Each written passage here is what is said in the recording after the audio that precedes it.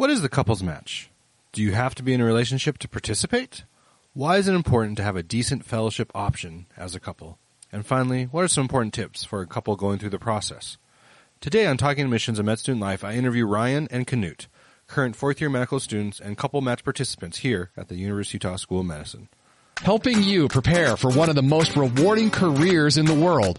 This is Talking Admissions and Med Student Life with your host, the Dean of Admissions at the University of Utah School of Medicine, Dr. Benjamin Chan.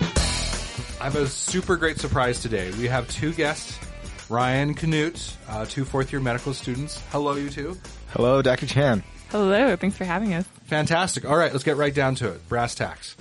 Couples match. Are you guys couple matching? We are couples matching. Okay. Officially submitted our rank list yesterday. So I'm glad we're talking it now. So, Riann, what are you going into? I'm going into general surgery. And Knut? Yeah, I'm going into neurology. All right. So let's talk about the couples match. Like, what is that? What does it mean?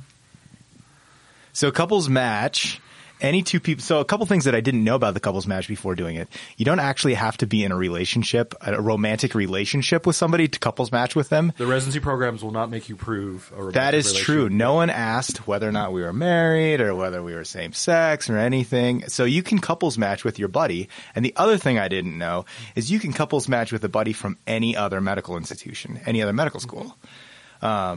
So if Riann went to a different medical school, you still could do couples match. We could still do the couples match, yes. Mm-hmm. But you two have never met, if that happened. And we're going to get into that. We're going to get into that. Met. Okay. So that's what the couples match is. So you're out interviewing for surgery. You're out interviewing for neurology. Yep. Did they coordinate your interview schedules at all? No. So one thing that we didn't realize going into the couples match is that both general surgery and neurology are kind of like, they're not as large of programs as, say, internal medicine or pediatrics or even family medicine. And so we weren't able to coordinate any of our interviews at all. Mm-hmm. We were lucky enough that Knut got almost all of his interview offers like a week before me. So I had an idea of kind of what type of interviews from what institutions I was looking to get. But we basically spent 4 months traveling the country and not really seeing each other. Wow. Yeah. That sounds pretty rough. Yeah. We almost met a couple times. Originally, we interviewed at Vermont, and I had an interview at the beginning of the week. She had an interview at the end of the week, and we thought we'd have this wonderful romantic week in fall, Vermont. Ended up not happening because I had an interview at the end of the week, and we met in the airport a couple times, Atlanta and whatnot. Yeah, we didn't even know that we were going to be in the airport at the same time. I had just got up from a restaurant and Knut had just sat down at the same restaurant and I was texting him. What restaurant was this? I don't know. Someplace in Atlanta. Was it Chili's?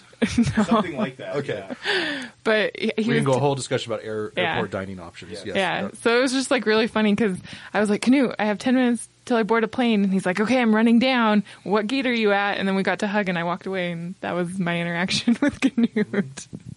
So, all right. So do the neurology programs and then the general surgery programs, do they talk to one another? I mean, how do they communicate that to you? They do talk to one another, okay. Yeah. So great example. I interviewed at a program in North Carolina just a couple days before your interview out there. This is where we met in Atlanta, actually, that interview. Mm-hmm. And I talked with – sometimes you interview with the chairs of these programs. And I told her that I, had a partner. So when you apply, you actually click this little box saying that you have a partner. But it's not until you come up with your rank list that you officially lock your applications. So there's some still time to decide whether or not you want to actually jump in with the couples match. But I had already checked that box, so they knew that I was planning on couples matching. And I interviewed with a chair out there and told her about Riann and about her interest in surgery. And she actually called the program director of the surgery department and said, we have this applicant. She's interviewing. Riann is interviewing on this day. We think she'd be great. Mm-hmm. And that actually, she followed up with that, and it was really great that at least the program was aware of Riann and kind of on their radar before she'd actually interviewed there. Mm-hmm. Yeah, and so you can couples match at the same institution, so the same hospital or training institution, or you can couples match in the same city. And so it was easier for the programs to communicate with each other when it was the same institution. It was a lot harder when we were just applying in the same city, but it wasn't the same school. And then you have to make like a concerted effort to tell whoever you're interviewing with, I am couples matching. They have an interview at such and such school for such and such program. And anytime you follow up with them, you also reiterate the fact that you're couples matching. Good. So I remember like some of the things I've heard, I'm not sure if this is true or not, but when you go through the couples match, you tend to identify large urban cities because they usually have large programs or multiple programs. Do you agree with that, or was that a strategy you had at the outset? Or? So that was a strategy that had been told to us and that it was recommended to us to do. What we didn't realize until we started looking at programs is that there aren't as many neurology programs as there are surgery, and there aren't even any community neurology programs that we found or were interested in. And so it really limited where we could apply. Mm-hmm. And then we added on top of that I don't want to live in a really big city. So we took away cities like LA, San Francisco, New York, Chicago, and ended up applying to places that only had one training center. Mm-hmm. Maybe so medium-sized cities. Medium to small-sized cities. Okay. Which is a different strategy than I think a lot of couples take. Mm-hmm. It's definitely more expensive the way we did it. Okay. Yeah, there is actually, you can Google like Medscape, just came up with this article about how much medical students are spending to apply. And they looked at couples match, and we ended up spending a little bit more than the reported figures. This is only me and all the people who are going to listen to this. Right. Like, how much did you guys end up spending? What was your budget for this? So we figured we talked to a couple people and years ahead of us that had couples matched.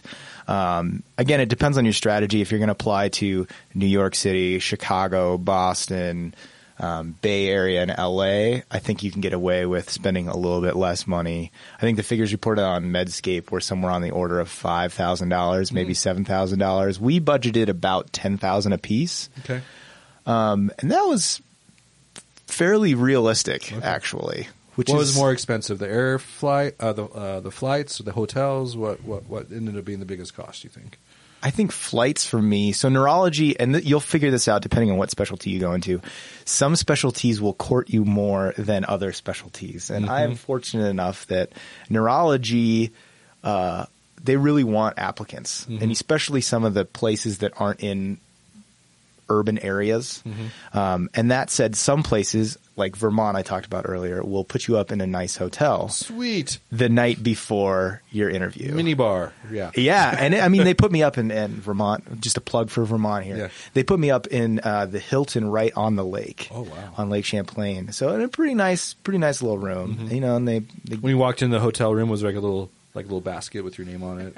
There was actually. Oh yeah, I'm not even kidding you. Basket, yeah, the gift basket. I got some Vermont maple syrup and all that good stuff. Yeah. Yes.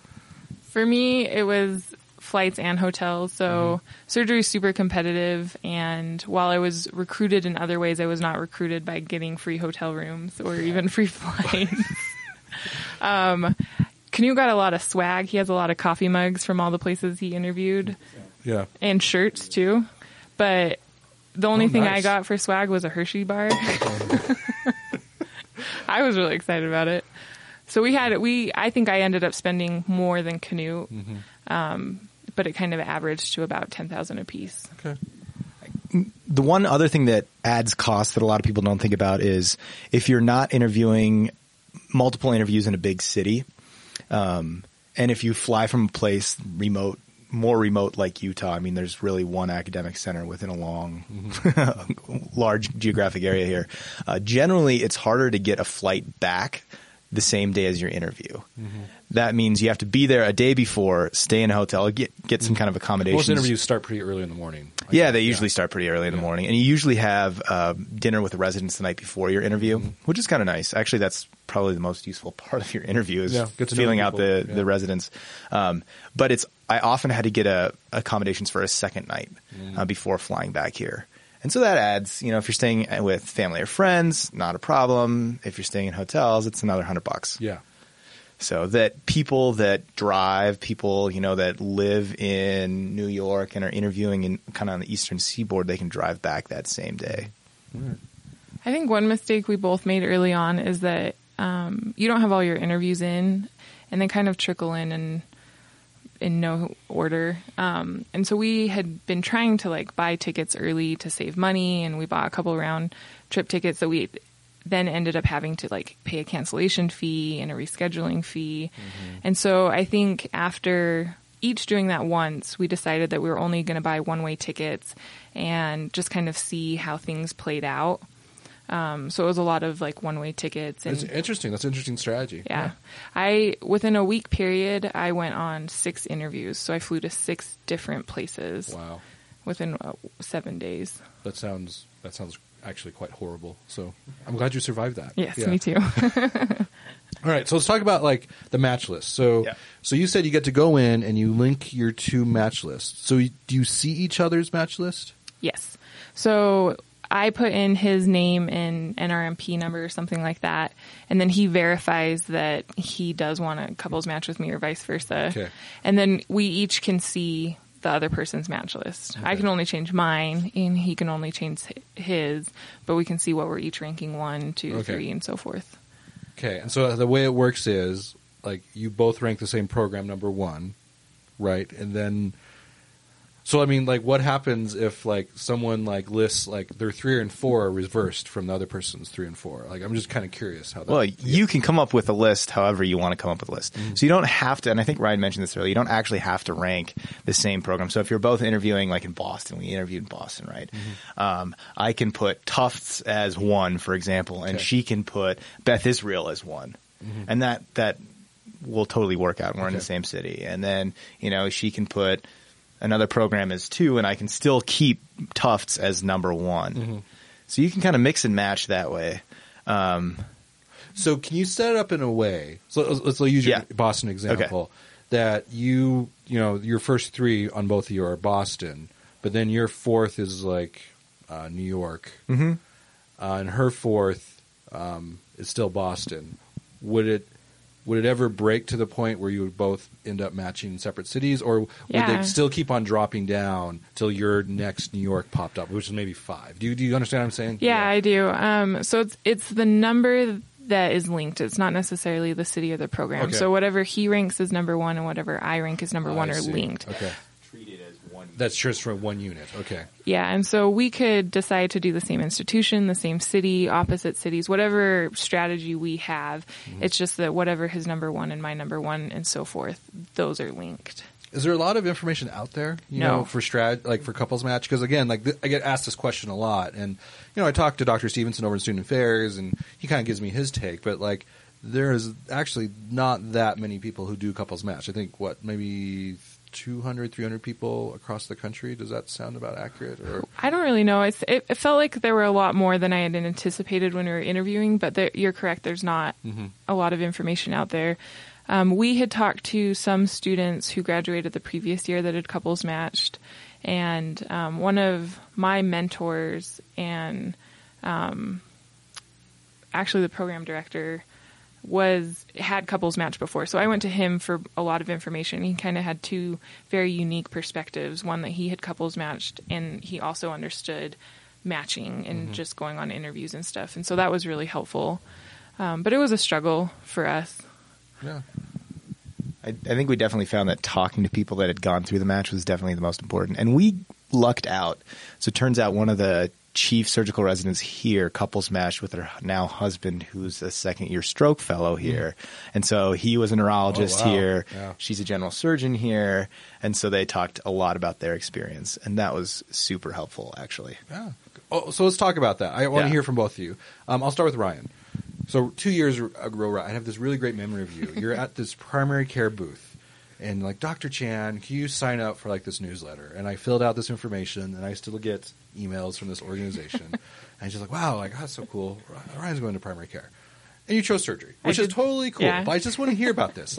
Because again, I get asked a lot about incoming students, like how do people make their decisions? And so I always like asking, especially 4th years, because you've made your decision, how did you choose surgery? And then the follow-up question for Knut is, how did you choose neurology? Yeah, so I started medical school thinking I wanted to do pediatrics. I had a really fabulous mentor that I had done research and clinical work with that I just wanted to be her. All of my research, my 1st and 2nd years, was pediatrics oriented. And then a leadership opportunity came available to get involved with a student group called Primary Care Progress. I'm a firm believer in having a very strong primary care health system, and so my interests were piqued, and it was something that I just wanted to do. The people that were involved were really influential, so I wanted to kind of, get the word out there about this new group, get the word out about primary care. And I didn't necessarily want to go into like family medicine or internal medicine, but I was thinking peds. I don't know if I was thinking outpatient or inpatient or subspecialized or anything.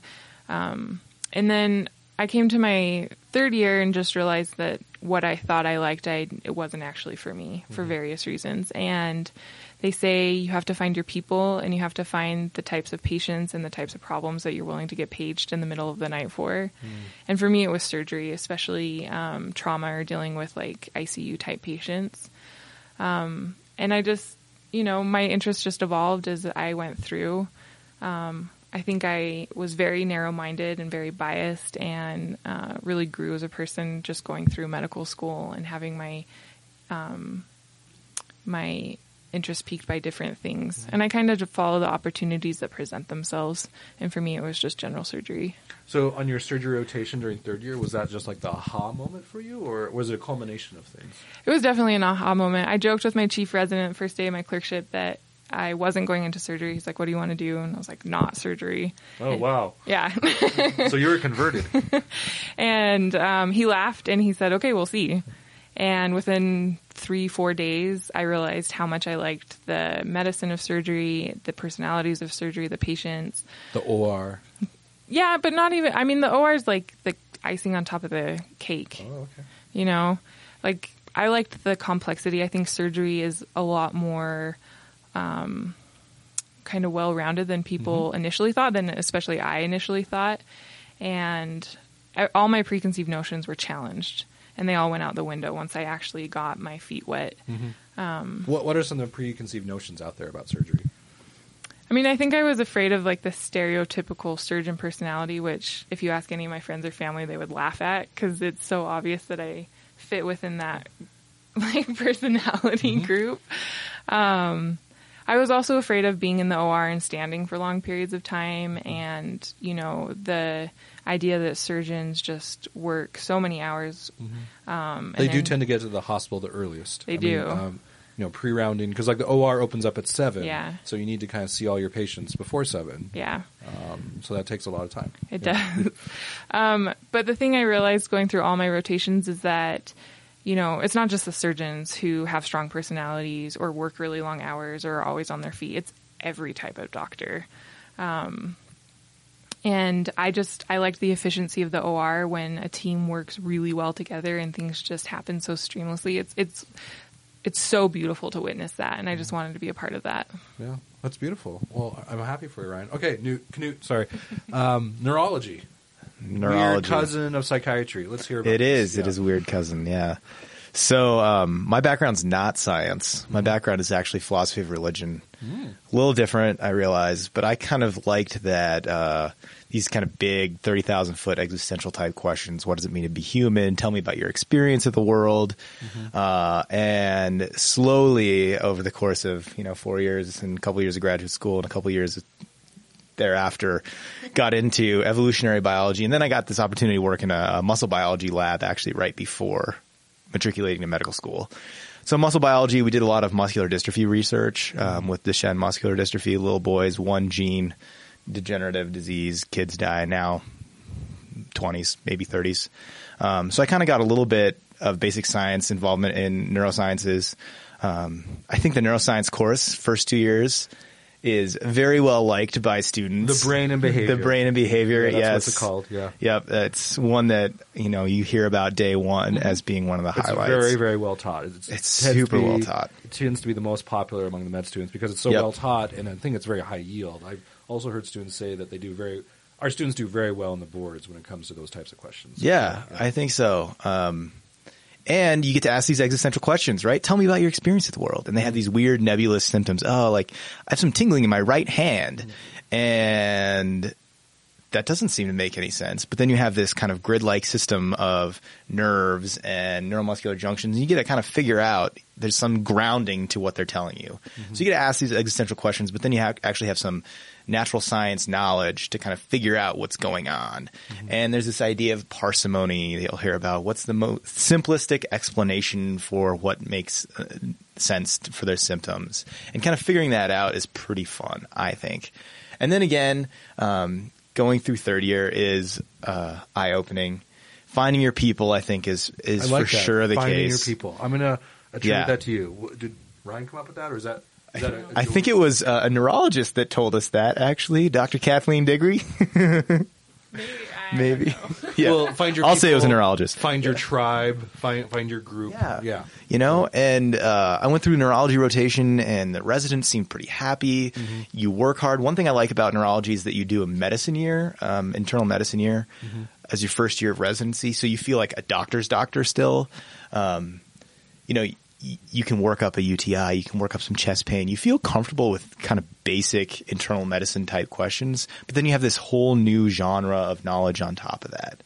And then I think all of us that go into neurology love kind of the basic science, and we're in this kind of golden age of neurosciences right now, where we're doing gene therapy trials, and we're doing stem cell research, and we're doing, you know, exon skipping therapies for Duchenne muscular dystrophy. Yeah. And stroke is treated differently today than it was a year and a half ago because of some 5 new trials that came out. And things are just changing rapidly.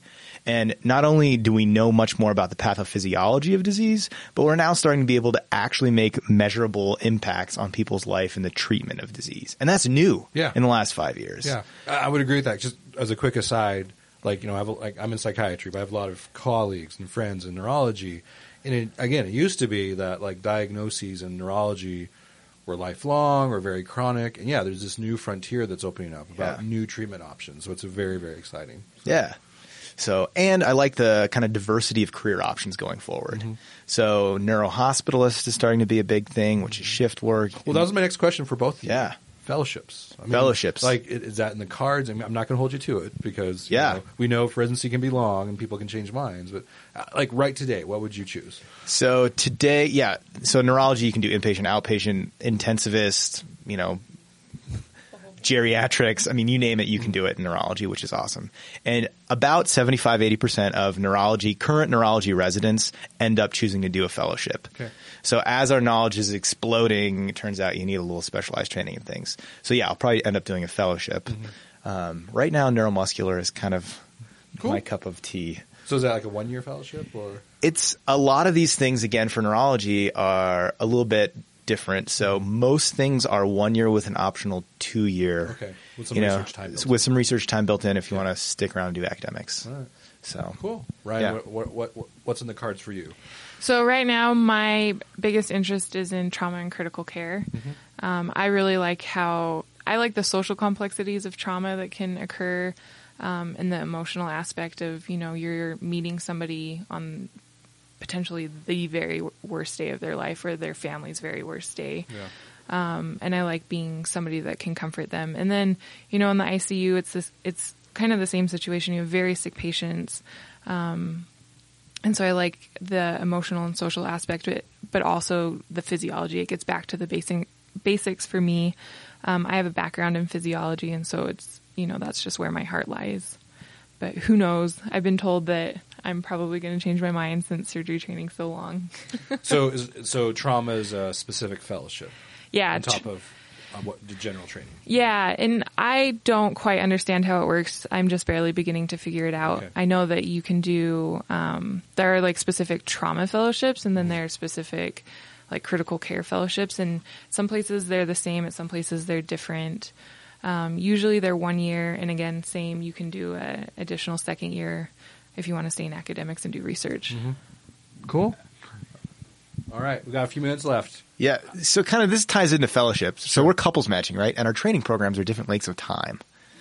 Yeah, so this is something that we've thought of. And again, our friends that one who is finishing a fellowship and one who's finishing her residency in surgery have helped us out a lot with this. So one of the things we thought of with our where we were applying is there a place for me to stick around and do fellowship, right? So neurology is 4 years, general surgery is 5 to 7. Most places are 6. And turns out if you stick around for a fellowship in neurology and add on that second year, you finish at the same time. So that was one thing that we definitely thought of, is looking forward, not only where do we want to live, where our residency program is strong, but where's a place that has decent fellowship options for both of us so that we can finish our training mostly at the same time. Mostly decent fellowship options for you. Yeah. Well, those are the sacrifices one makes. Yeah. So. Yeah, and you do make a lot of sacrifices. I wasn't prepared for how emotional the couples match process was. It's been stressful, and What do you mean by that? you make a lot of compromises. You know, we had a conversation prior to applying for residency where we made a conscious choice to put our relationship first. And, you know, even though we expected that, both of us really liked programs that the other person was lukewarm to. And we had to decide on programs that were good for both of us. And so you do have a sense of you're giving up on something you really want, or a sense of loss, or, you know, just kind of all the emotional roller coasters that comes with making a really big life decision. I like how you said that, Ryan, because I do know people who have couples matched, but for whatever reason they wanted to go to really high esteem, reputable programs. So one person's like in LA, the other person's in San Francisco, because they couldn't make that compromise. And I mean, to each his or her own, but I think there are some drawbacks to that, especially, you know, the relationships being, you know, it's hard to be married or be with someone when they're like hundreds, if not thousands of miles away. Yeah. And I still know people to this day where, and I know they're doctors, but one person works in one city and another person works in a different city, and you know, there's alternate flying out on weekends and things like that. It strikes me as very odd. I don't think I could ever do that, but that definitely happens in our country. So Yeah, and I knew I couldn't do that. I think both Knut and I balance each other out in different ways, and I didn't want to go through this really transformative process without having the person that was my biggest support system right next to me. So yeah. All right, last few minutes. I need to ask. I want to talk about this. Yeah. So you guys did not know each other before starting school, med school.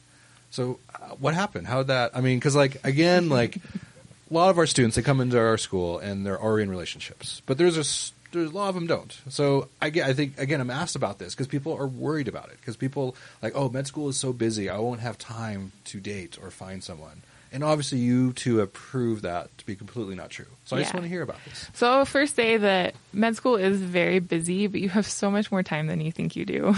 It's good to hear. Everyone listen to that. Repeat that once again, Ryan. Yeah, so much more time than you think, especially first year. Like, you're going to be overwhelmed, but it's actually really awesome, and you're going to wish you had spent more time playing outside and going camping. Yeah. So Knut and I actually both came into medical school with relationships, and we met... Quickly deteriorated. Yeah, which quickly deteriorated for various reasons that I don't know if they had to do with med school or not. But we were put in the same study group, and we both just started studying together. We realized that like we could learn really well from each other, and we developed a friendship. And So this is during the first year. so this was this was like week one, day one. Like What was the study group? What was it? integrated cases, I think, at the end of the week where Okay. where you go. We don't technically, like, we've kind of morphed that into other things. Yeah, I don't know what it's called now. It but- still exists, but we call it something different. Okay, sorry, go on. Yeah. So we had those cases, and you have to prep for them. And so throughout the week, Knut and I would meet and kind of answer the questions that were preparatory for this course. And we became really good friends, and we supported each other as our relationships ended. And then Knut and I went for a hike, and he took me out to dinner, and he paid. And I thought it was a date, but apparently it wasn't. For those of you who can't see, Knut's looking at the floor right now, thinking of his response. Okay. And so we still don't actually know when our first official date was, but it just evolved from a friendship to a romantic relationship. And I think other people who have had relationships in medical school would say something similar. Yeah, we became friends in the study group, you know, and went on a couple hikes, started hanging out at coffee shops and whatnot. And So it was all during first year. this is all during first year, first semester of first year, really, you know. And I have no idea when we started dating. I thought we were friends. For dinner this night? Yeah, I paid for dinner. She got my cup of coffee sometimes, Okay. It was just one of those things. All right, and apparently Ryan thought we were dating a couple times before I did. But What you have to understand about Knut is that he will take any of his friends who are girls out on dates. And even to this day, like, he'll still have little dates with some of our, like, mutual friends. In some societies and time periods, that can be considered very gentlemanly. Yeah, I would agree in this time period it is. Okay. But he's just, like, a very nice guy. But we actually tried hiding our relationship from our peers because... Is that possible?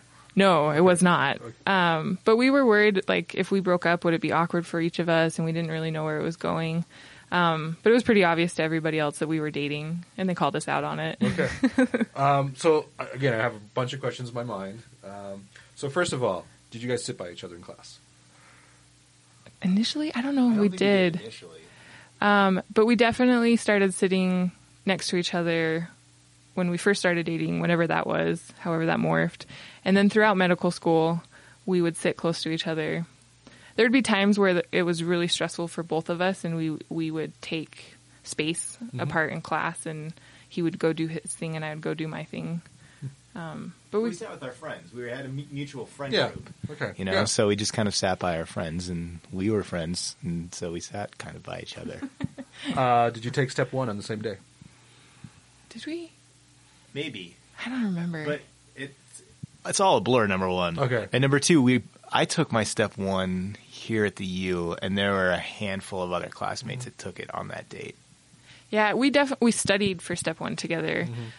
We have what we call consensual pimping, where I would take Knut for really long walks in the avenues and ask him a bunch of questions that From memory, or did you have like? I had flashcards on my phone. Okay. And if you don't know what pimping is, that's okay. You'll figure it out once you come to medical school. That's being asked questions.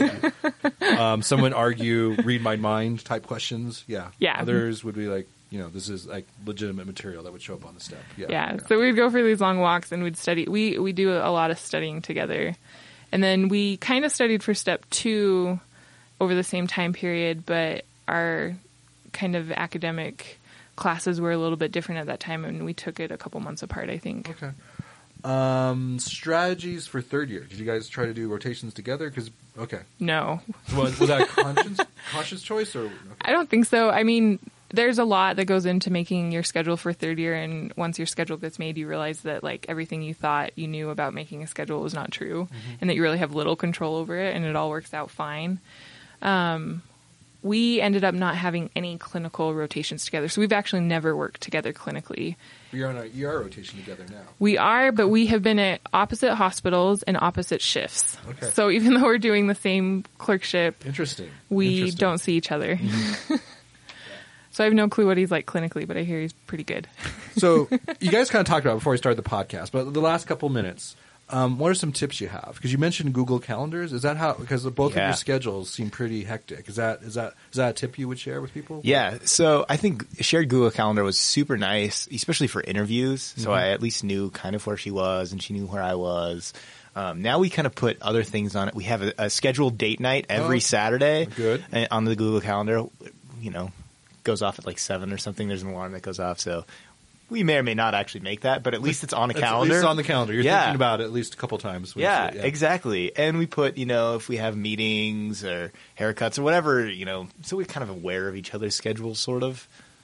I think having really good communication skills are necessary to get through a process like medical school and, relationships, whether it's with somebody that's in medicine or with somebody that's not. We didn't live together initially, obviously, and then I think at the end of second year we moved in together, and that made things a lot easier because I always knew he's going to come home at a certain hour and we're going to eat dinner together, and so some of those things were kind of taken away. And if you're married, you don't have to worry about that. But we didn't really develop a mutual calendar until interviews. And we each had to have a separate calendar for our interviews, but we then shared it with the other person. Do you make rules, like, on your date nights? Because, again, I have a lot of doctor couples. I'm in a doctor couple myself. Like, not going to talk about work. Like, No. Talk about other things not related to hospitals or rotations. You know what I'm saying? Yeah. It's actually really hard to not talk about what happened at the hospital, because turns out, I mean, you're just totally immersed in what you're doing, and you're dreaming about your patients, and you're reading about this new disease that you've never seen before. And I mean, that's like, it or is attending so-and-so or resident so-and-so. Yeah, you got to complain about things and get it off your chest so that you're, you know, a decent person with your colleagues at the hospital the next morning. And it is an all-consuming experience. And so there's a certain amount of sharing that has to be done about that, but we try to do other things, and we try Well, it to sounds like you go hiking a lot. And go.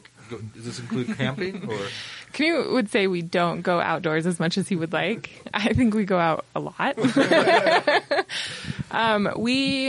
We do a lot of our activities together. So one thing I like about dating somebody that's in medicine is I never have to explain what was kind of good or bad about my day. I can give him the details, but I don't have to explain what that means. He just gets it. And then there are times when it's really stressful when I'll tell him I don't want to talk about medicine at all. So I think like we just have an open communication that if some person just can't handle talking about work, that we just say, I don't want to talk about it. And then we move on to something else. Cool. Well, Knut, Riann, I'm really excited for you. I hope you match at your top program, wherever that is. If it ends up being here in Utah, I'll have you come back on the podcast. Just get updates, because, you know, the life of a resident is very different in certain ways. But I'm really excited for both of you. Thanks. Yeah. Thanks Thanks so much. Sounds good. It was fun being here. Thanks for listening to Talking Admissions and Med Student Life with Dr. Benjamin Chan, the ultimate resource to help you on your journey to and through medical school. A production of the Scope Health Sciences Radio, online at thescoperadio.com.